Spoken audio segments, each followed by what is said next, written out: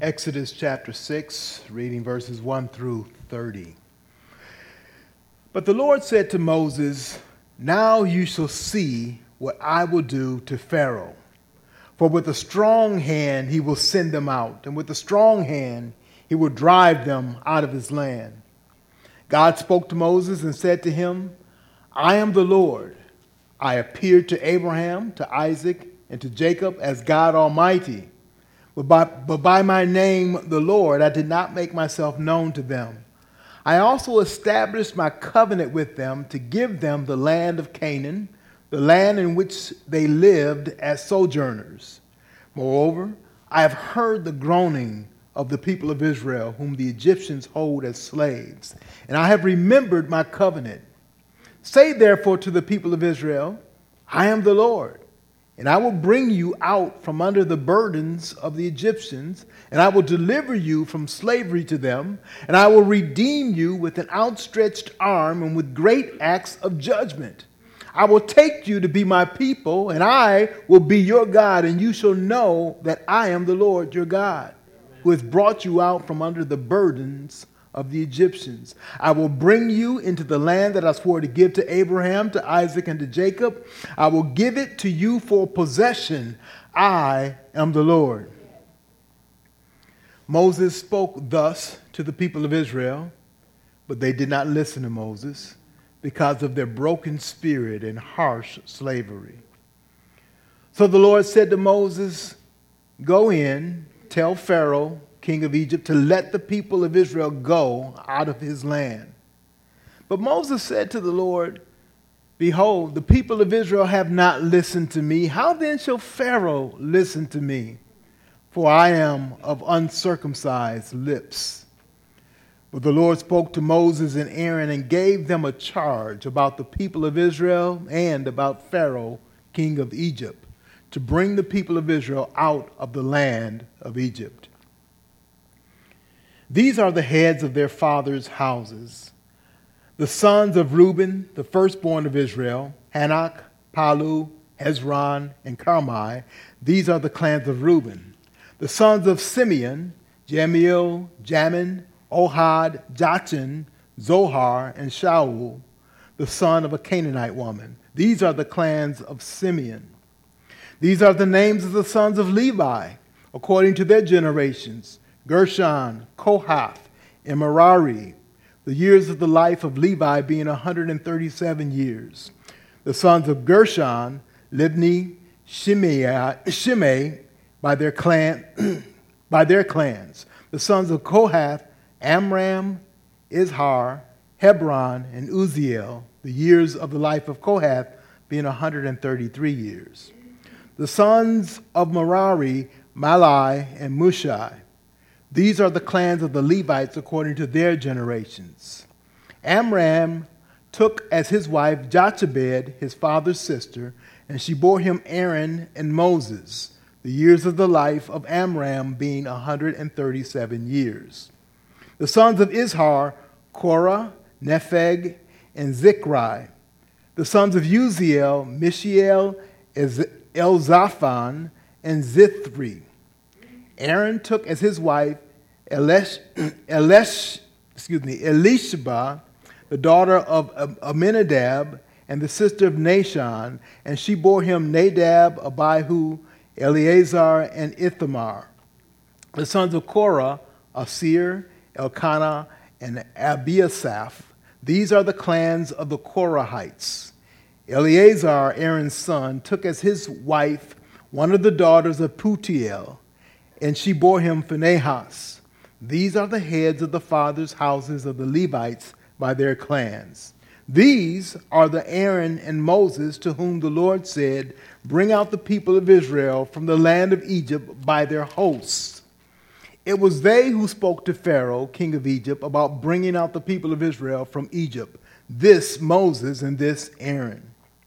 On the day when the Lord spoke to Moses in the land of Egypt, the Lord said to Moses, "I am the Lord. Tell Pharaoh, king of Egypt, all that I say to you."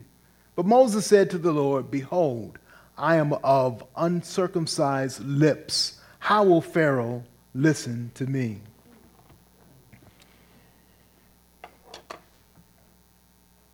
I ask you to remain standing with me as we join together in prayer. After prayer, our choir will come for special music and then the preaching of God's word. May God give us understanding in this word that was read as we speak through this text this morning.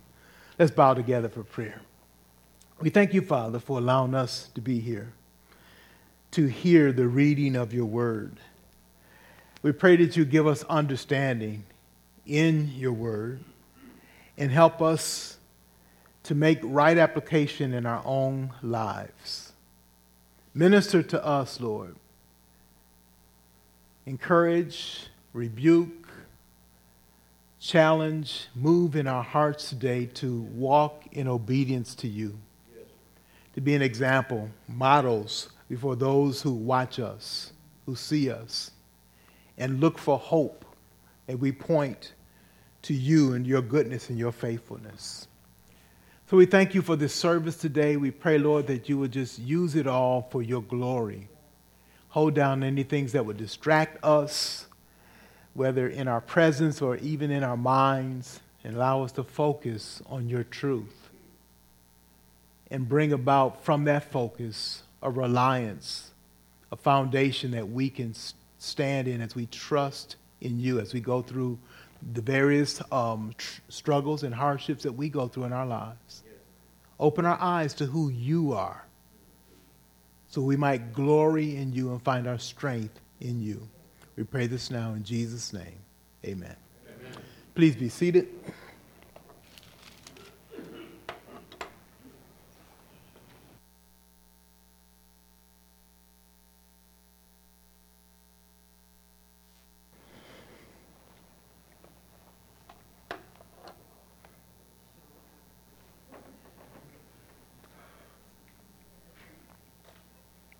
I'll start this message today. I'd just like to welcome Brian and Heidi back from, they did a couple things. They did a speaking engagement, and we're glad that God could use them for his glory there, and that the pastor there at that church was welcoming of them, and praise God for that. And then they had a little short vacation, so glad to have you back after that. Praise God for the rest that God gives his people. We have been going in our series in Exodus. In chapter 5, we see Moses asking God a question. It seems like he did what God wanted him to do, and it didn't have the result that he expected it to have. And in fact, it's not just that things didn't happen, it's like things got worse. And so he asked God, why did you ever send me? He's questioning God's purpose, he's questioning God's will. He's questioning himself. And we see in chapter 6, God responds to Moses and he reassures him.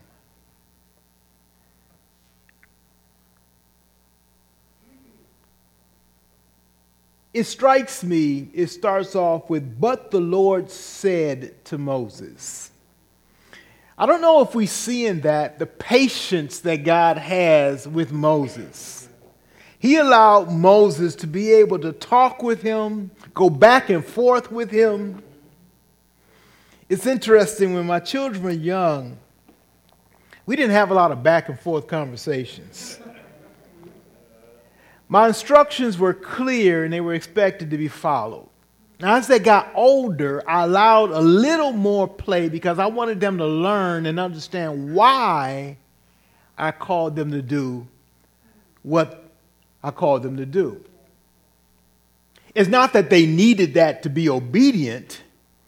I felt they needed that to parent later on, to lead, so they'd learn how to lead and why to lead that way. It seems that God is interacting with Moses and he allows a little bit of play there.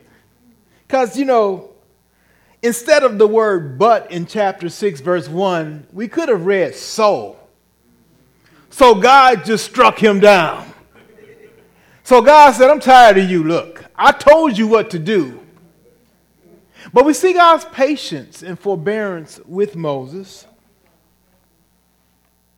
And he reassures Moses. He says, now you will see what I will do. I think the emphasis all in chapter 6 is one letter word, I. If you were to circle that, you spend a lot of time drawing circles throughout chapter 6, at least the first part of it. I want you to see that.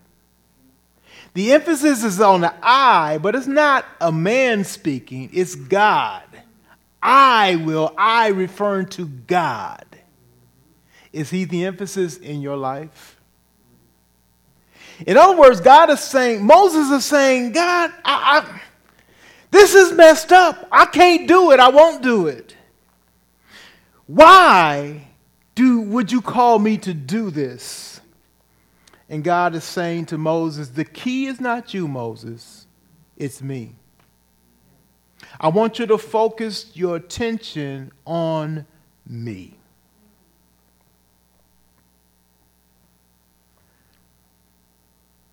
Sometimes my grandchildren are playing and one of them gets hurt.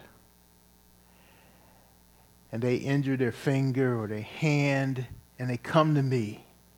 And you can see their tears are in their eyes and they're just breaking out and crying. And one of the things that I do, once I know kind of what a sense for what that injury is, look at me. Look at me. Because what they're doing, and I try to break their attention from the hand to me. Look at me. And it's amazing. When they look at me, some of the crying subsides. Not because they feel better automatically, but because they've changed their focus. They changed their focus from themselves to somebody they know can help them. This is what God is doing. So Moses talks, but the Lord says, now you will see what I will do to Pharaoh. You went up there and you did your little thing. I told you to do that. And it didn't work, right? Nothing happened. He says, now you'll see what I will do. He says, for with a strong hand he will send them out. He referring to Pharaoh, but the strong hand referring to God. It's almost like he said, because of a strong hand, because of my strong hand is what he's really saying there.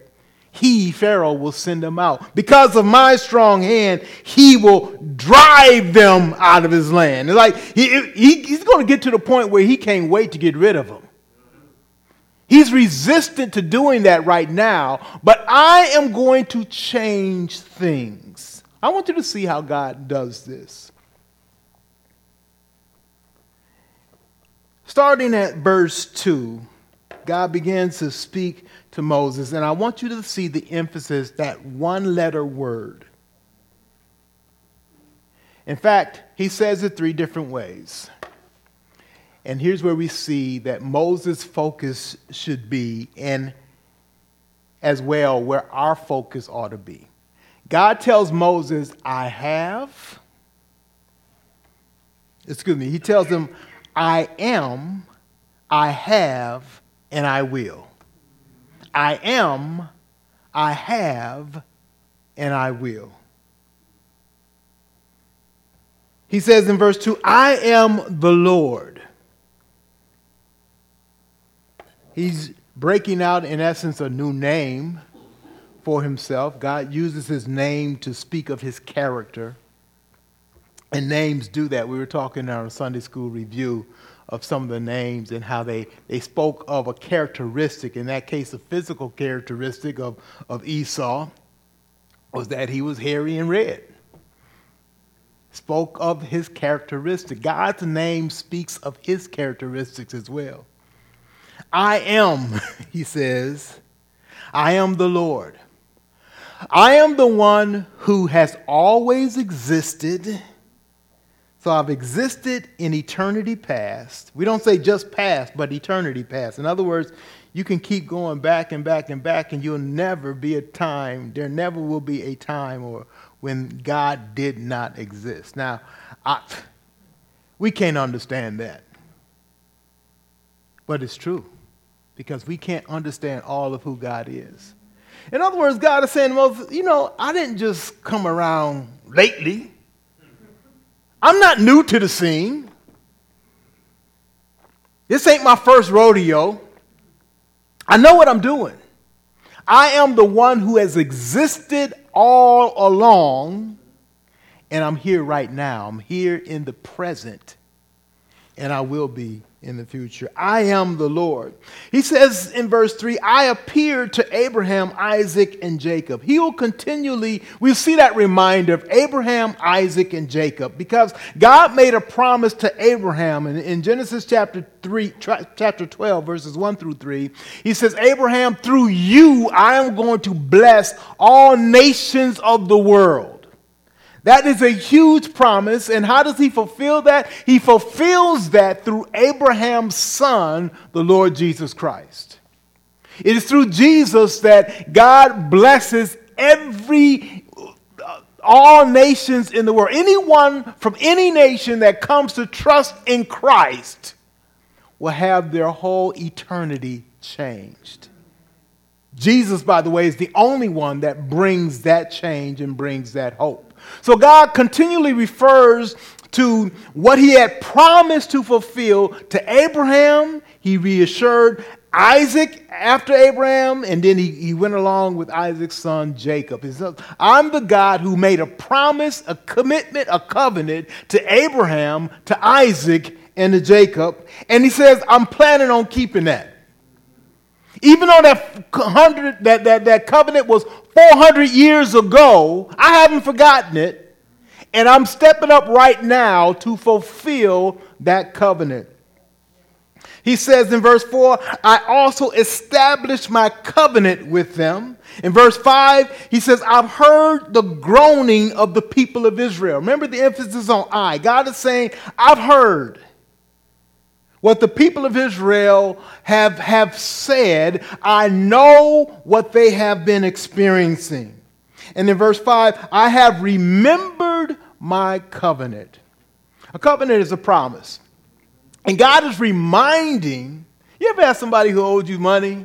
They never remind you that they owe you money. You got to go and remind them. Hey, man, remember that $20 I loaned you? Oh, yeah, right. I ain't forgot. But this is kind of different. God is saying, I'm reminding you of what I promised. I haven't forgotten it. I'm not trying to go the other way and slip out the door so you don't see me. Hey, what about that promise you made? God is saying, I'm reminding you of the promise I made 400 years ago. Even though I didn't make it directly to you, I made it for you. I made it to your forefathers, and I still plan on keeping it, God is saying. So God is saying he is the one who has promised to the descendants of Moses that he's going to do this thing that he's going to start doing right now. And he says specifically what it is he's promised to do. In verse 6, I will bring you out from under the burdens of the Egyptians. On Wednesday, we were talking about the promises of God, and we ought to be specific. We ought to understand specifically what God is saying. In Exodus, a lot of people have spiritualized so many things out of Exodus that it no longer has any real meaning. We need to know exactly what God has promised. And it strips Scripture of its profound meaning. This story of Exodus points to what God has, he uses what he has done with his people Israel to point to what he will do. And now we look back on what he has already accomplished through his son Jesus Christ for all his people from all the nations. That's a huge thing, folks. That's a big deal.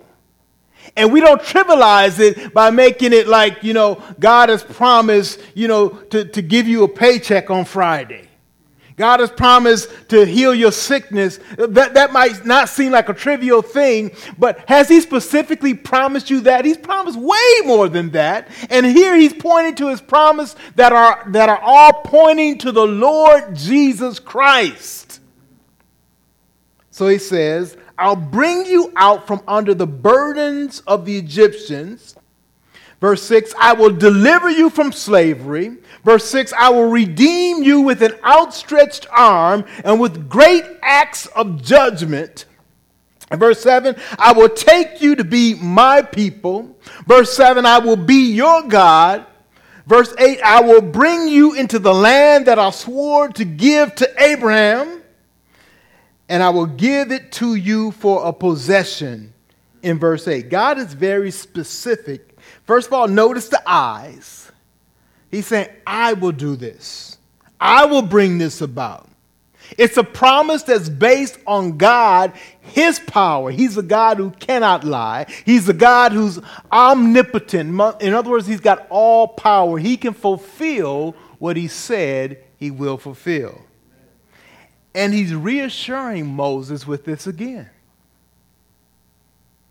So the answer to the question, Moses says,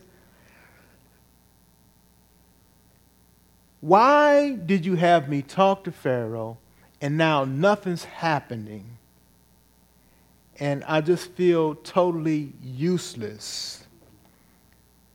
Where do we go from here? And God is saying to Moses, as he's saying to us today, focus on me. Look at who I am, what I have done, and what I will do, what I'm promising to do right now. Now, specifically, God has promised to take those who trust in Jesus Christ, in his death and his resurrection. He has promised to give them life, to give them eternal life, to forgive them of their sins, and give them a place in heaven with him. I don't have to try to puff up those promises anymore because they are all that they need to be. He has promised to give us victory over sin, over death, and over hell. And besides that, he's promised to be with us through our journey in this life. So he reassures Moses. But look what happens in verse 9. He's telling Moses, go tell the people who I am, what I've done, and what I said I will do. And it says in verse 9, Moses spoke thus to the people of Israel. But they did not listen to Moses because of their broken spirit and harsh slavery. That's the condition that we find ourselves in so often. Because of our own circumstances, we do not or cannot or don't actually listen to what God is saying. Satan tries to wrap up in the troubles of our life to where we can't hear what God has to say. God is speaking. He's speaking loud and clear, but oftentimes our lives are so drama-filled. Everything else is going on that we're not paying attention to what God has said. Satan always tries to choke out the message of God. In this case, he's using everyday struggles. Talk to people who are working so hard they can't come to church. I don't say to them, you working too hard. What I really want to say to them, you put the emphasis on the wrong thing. Well, Pastor, I got to work. I got to make money. I got to eat. Certainly you do. And God knows that as well. You haven't figured out how to trust God in all of that. Nobody telling you to stay home from work and not work at all.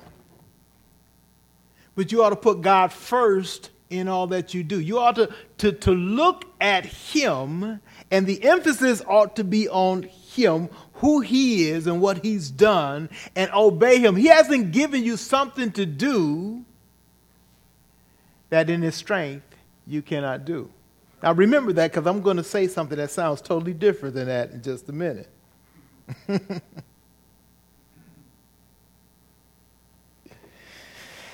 Moses has been given something to do that he can't possibly do. Now, if you run the tape back and you hear those two statements I just made, you're going to go, huh? God often gives us something to do that is impossible for us to do, and here it is, in our own strength. Look at what God had called Moses to do. He says, look, I am going to have you speak, persuade, and convince a people with broken spirit. And Moses knows exactly what that's like. He's saying, God, I'm talking to them, but they so broke down they can't hear what I'm saying. God has given Moses a task that's greater than he is. He's also got this challenge. God clearly tells him, I want you to go and command Pharaoh to let my people go. He's got to command a powerful, obstinate king. How's that going to turn out? Well, we see how it turned out. Pharaoh says, who are you and who is this Lord you're talking about? Some people lazy. I'm giving them more work to do. They got time to listen to you. They got time to get the straw for their own bricks. And it gets worse for them. God has given Moses a task that's impossible for him to do. And that's why he says at the key in verse 6 of chapter 6, verse 1, now you will see what I will do. You will see that I've given you something to do that you can't possibly do in your own strength. Therefore, you have to rely on me. You're going to watch and see what I do. Why? Because God is jealous. God wants to get the glory for what goes down in your life. He should. He made you, and he saved you. He wants the glory for what comes out of your life. And he says, you're going to get this victory by my power. It's with a powerful hand, not your negotiation.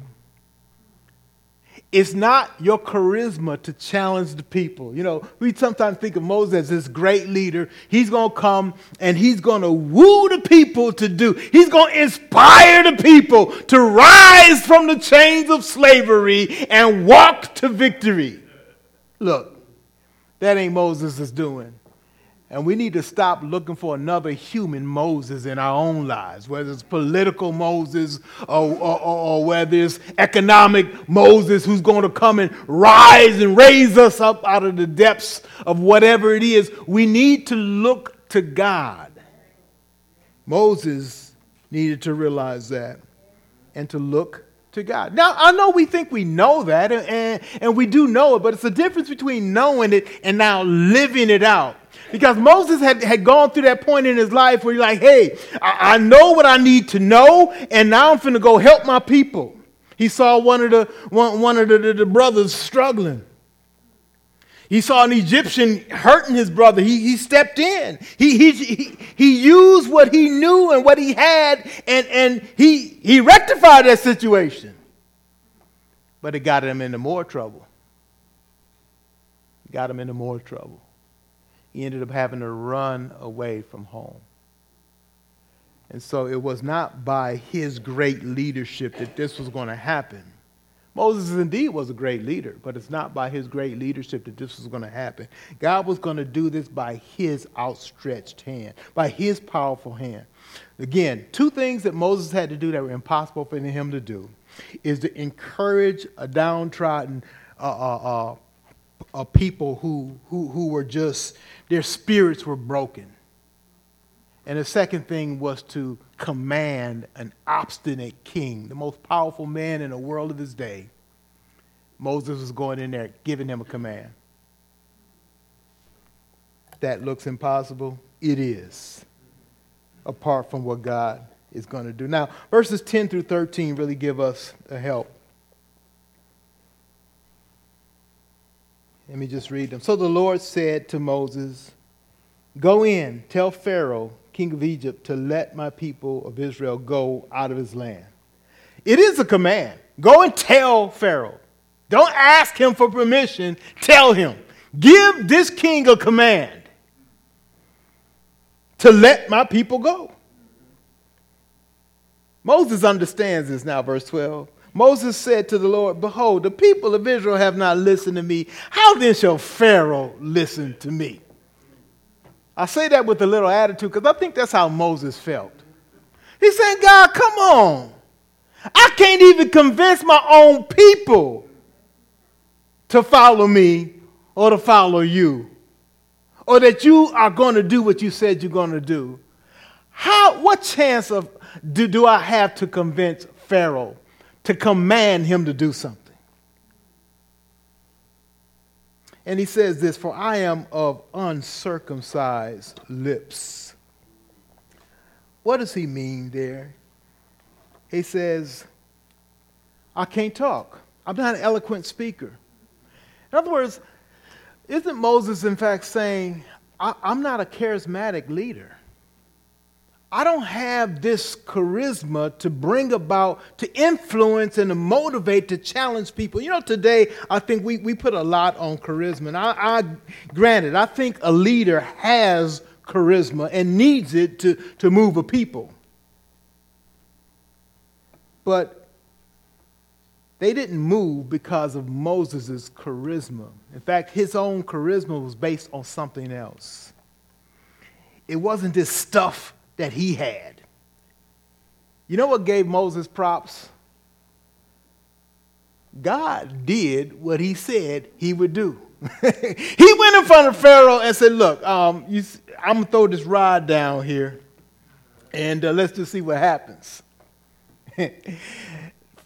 After a while, Pharaoh began to respect what Moses did, not because of the character of Moses, but because of the power of God. And we're going to see that unfold as we get further and further along in our series. But I just wanted to note that to you.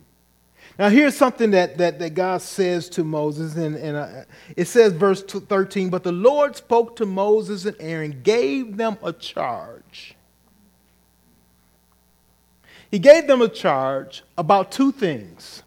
He gave them a charge about the people of Israel and about Pharaoh, king of Egypt. These are the two challenges. These are the two impossible missions that Moses has. God gives him a charge about them. Now, it doesn't tell us in this text what that charge is, but it actually does if we look at all of this together. Moses is saying, God, look, I haven't even been able to convince my people.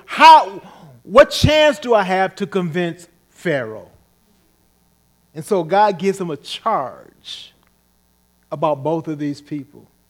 What is that charge to them? Here it is. God is sovereign over both. God holds the power, and he is able to persuade both his people and their adversary.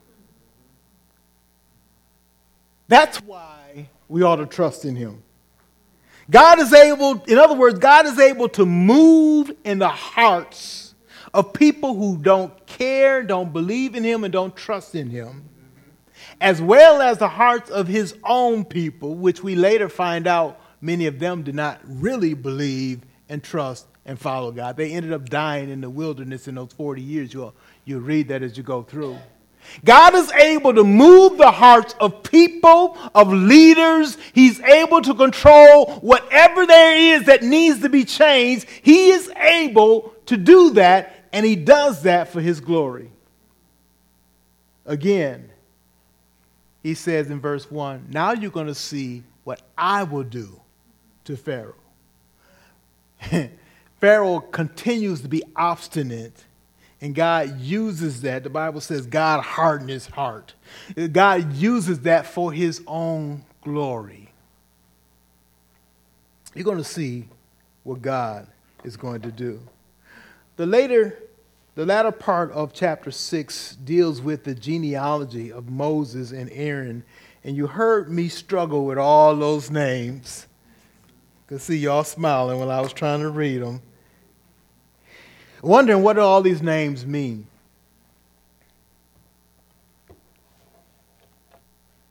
It is the genealogy of Moses and Aaron. He doesn't give the whole genealogy of the tribe of Israel. He just gives 3 tribes there. You'll see him talk about Simeon, or Reuben, Simeon, and Levi. And then he focuses on the tribe of Levi. Levi is the priestly tribe. The Levites were the priests that God had ordained from this tribe to lead his people. And we see that Moses and Aaron came from that tribe. And so God is identifying, the word of God is identifying the tree, the family tree of both Moses and Aaron. So we learned that they're from the tribe of Levi, the priestly tribe. In Hebrews chapter 3, verses 1 through 3, I'm going to turn there, have you turn there and just look briefly. It's only 3 verses, so let's just put a bookmarker in Exodus 6 and turn to Hebrews chapter 3.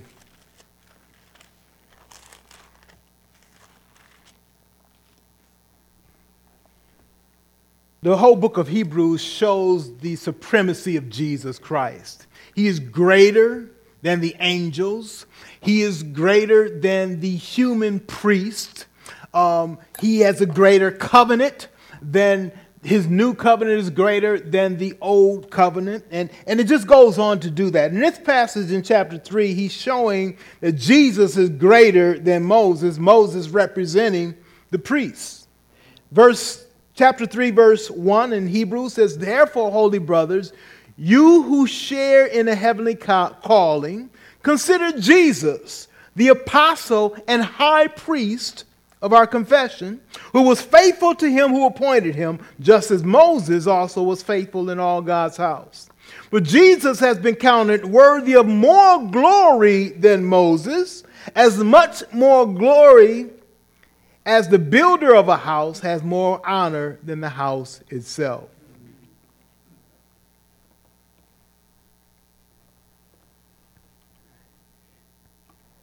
Moses indeed was from the priestly line. Jesus was from the tribe of Judah, but he's greater than any priest and greater than the highest, which would Moses would represent the highest in the human line of the priests. This Jesus is greater than him.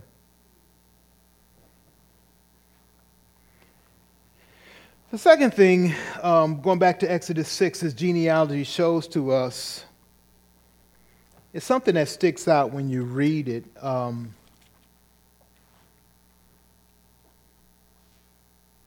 In verse 26, these are the Aaron and Moses to whom the Lord said, bring out the people of Israel.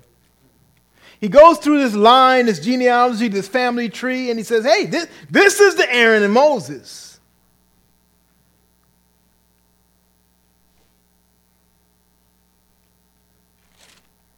In verse 27, it was they who spoke to Pharaoh, king of Egypt, about bringing out the people of Israel from Egypt. This Moses and this Aaron. He's saying in some ways they didn't really stick out from their tribe, except that God had chosen them to do this job. And so in some ways they are insignificant.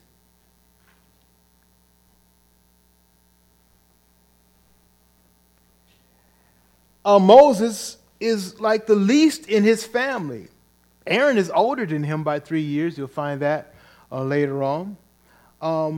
His sister Miriam is older than him. If that's the same sister who was sent to watch him when he was a baby put into the Nile, we know she was older. That's the same one. And so it's like Moses is the least of even them in his own household. But God likes to do great things through insignificant people. Tell yourself that when you look in the mirror. You are insignificant, yes, but God is significant. He likes to do things in such a way that he gets the glory. There's something else that gets my attention at the last verse, the last part of this chapter.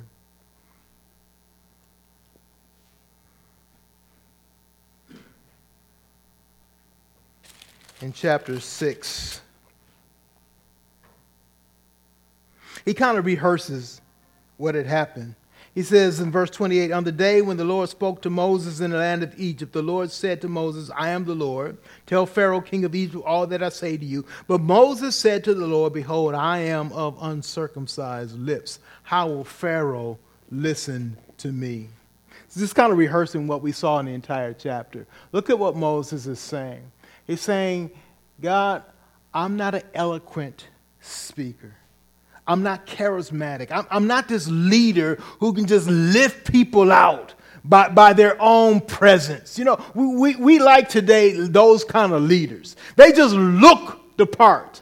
They make us feel confident in them. And they, you know, it's like we'll just do anything for them or join with them almost in any cause. We think that those are the kind of leaders that God calls. But God is actually showing us, look, it ain't the human leader that is the real key. In fact, he's saying the human leader is who he is because of who I am. That's why he has the charisma that he has, simply because I have worked and my power is shown in him. But God said, I can use anything. So don't get enamored with the human leader. Trust God.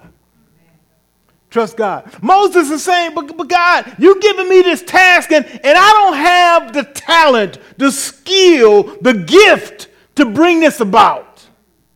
I know in our companies and you know, we look for personnel, and sports does this too. We want that person who's got all this gift and all this ability, and we think, wow, when we find him, that's the one that's going to carry us through. But both in sports and in the world in general, we see it's filled with people who had just average skill, gift, and ability. But God used in just amazing, extraordinary ways. And I think that's just Moses. We see in his line and we're saying, hey, he's just a guy. He's just a guy from this tribe. But this is the one that God chose. This is the one that God is going to use. And the secret is not him. The secret is God. It is his power at work. He says to Moses, now you're going to see what I will do. Yeah. You just an average guy. In fact, you below average when it comes to speaking. Moses himself said, well, you know, God, you got to find somebody else because I can't even speak.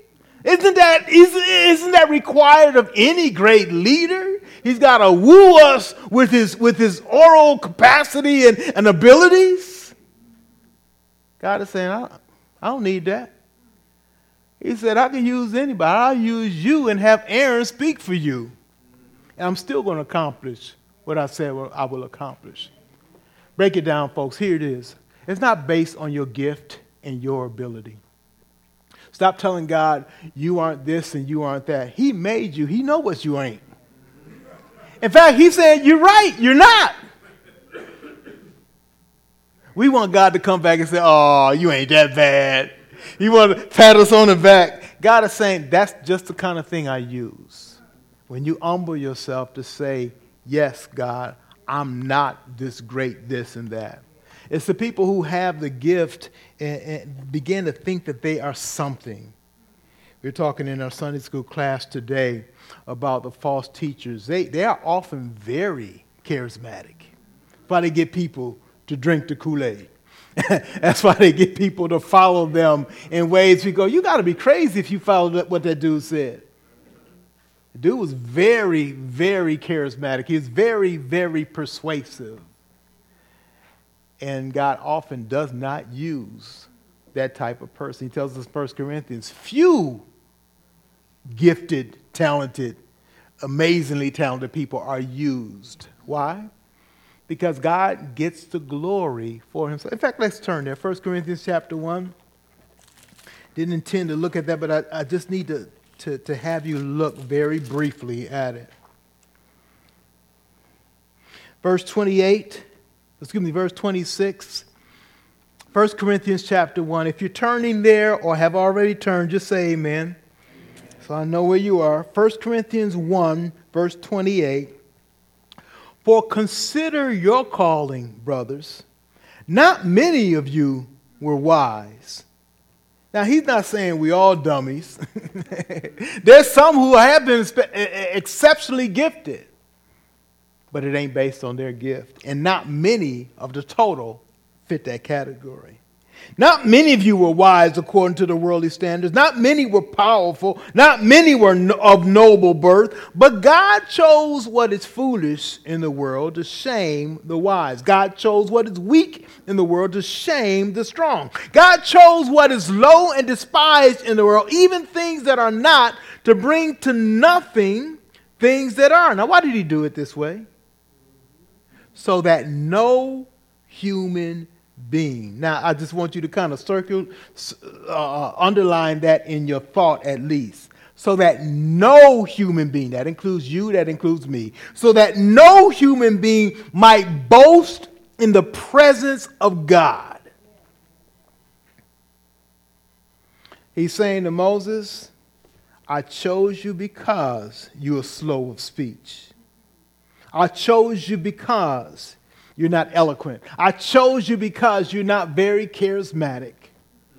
Today we think a person has to command a crowd. I was watching advertisement today to teach leaders how to get the attention of the people that they speak to. And I thought, well, you know, that's obviously that's a good trait to have. But we look at leaders in one way, and God looks in another way. God is saying, nope, you don't need that to be a leader of my people. You don't have to come with that gift in your hand. I will give you what you need because it's going to be based on my power. But he says, pay attention. I'm doing it so that I will get the glory. Not that you will stand out and everybody say, look at him, how powerful, how persuasive he is. God is saying he does it so that he gets the glory.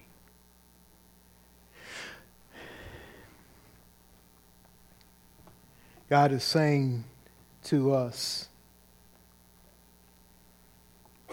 he's reassuring us, not patting us on the back on who we are, but pointing us to himself. When Moses felt insecure and unsure about doing the job that God called him to do, God is basically saying, that's exactly what I want you to feel. Insecure and unsure, but obedient to me. Trusting in me. The confidence that we have is in God. And let me say this, that confidence is in his sure promise. Not in confidence as something that we've made up of ourselves, our agenda that we slap God's agenda attached to and say, be confident in this. He says, no, the confidence is in God, his power to perform what he has promised, the very specifics of it. He says, I will do this.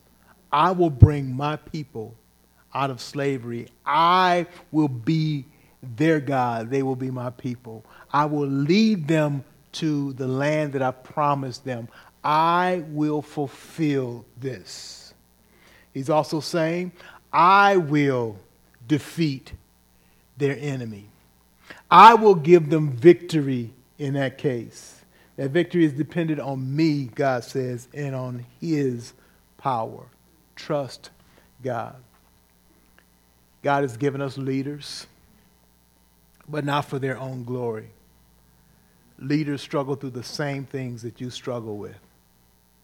And leaders have to learn how to trust in God. Father, we pray that you would speak your word, settle it in our hearts, so that we begin to follow you. Let us not confuse your message, but let us focus our eyes on you, on who you are, what you have done in the past, and what you've promised to do. We thank you that you fulfilled your promise in your Son, Jesus Christ. And this story is pointing us to the Lord Jesus Christ. That we are to trust in him, that we are to commit our lives to him, obey him, and follow him, live for him. We thank you for your truth in your word, and we pray, Lord, that in those areas of specific in our lives,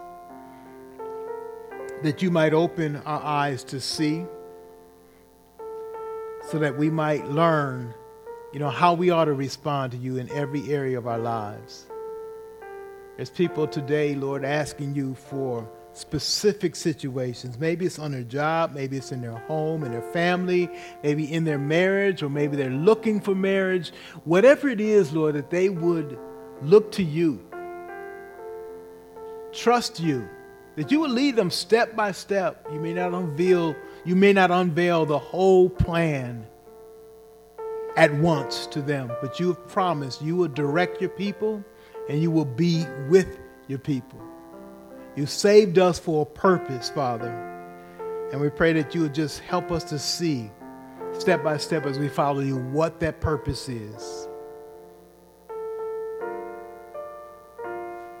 We pray this now in Jesus' name.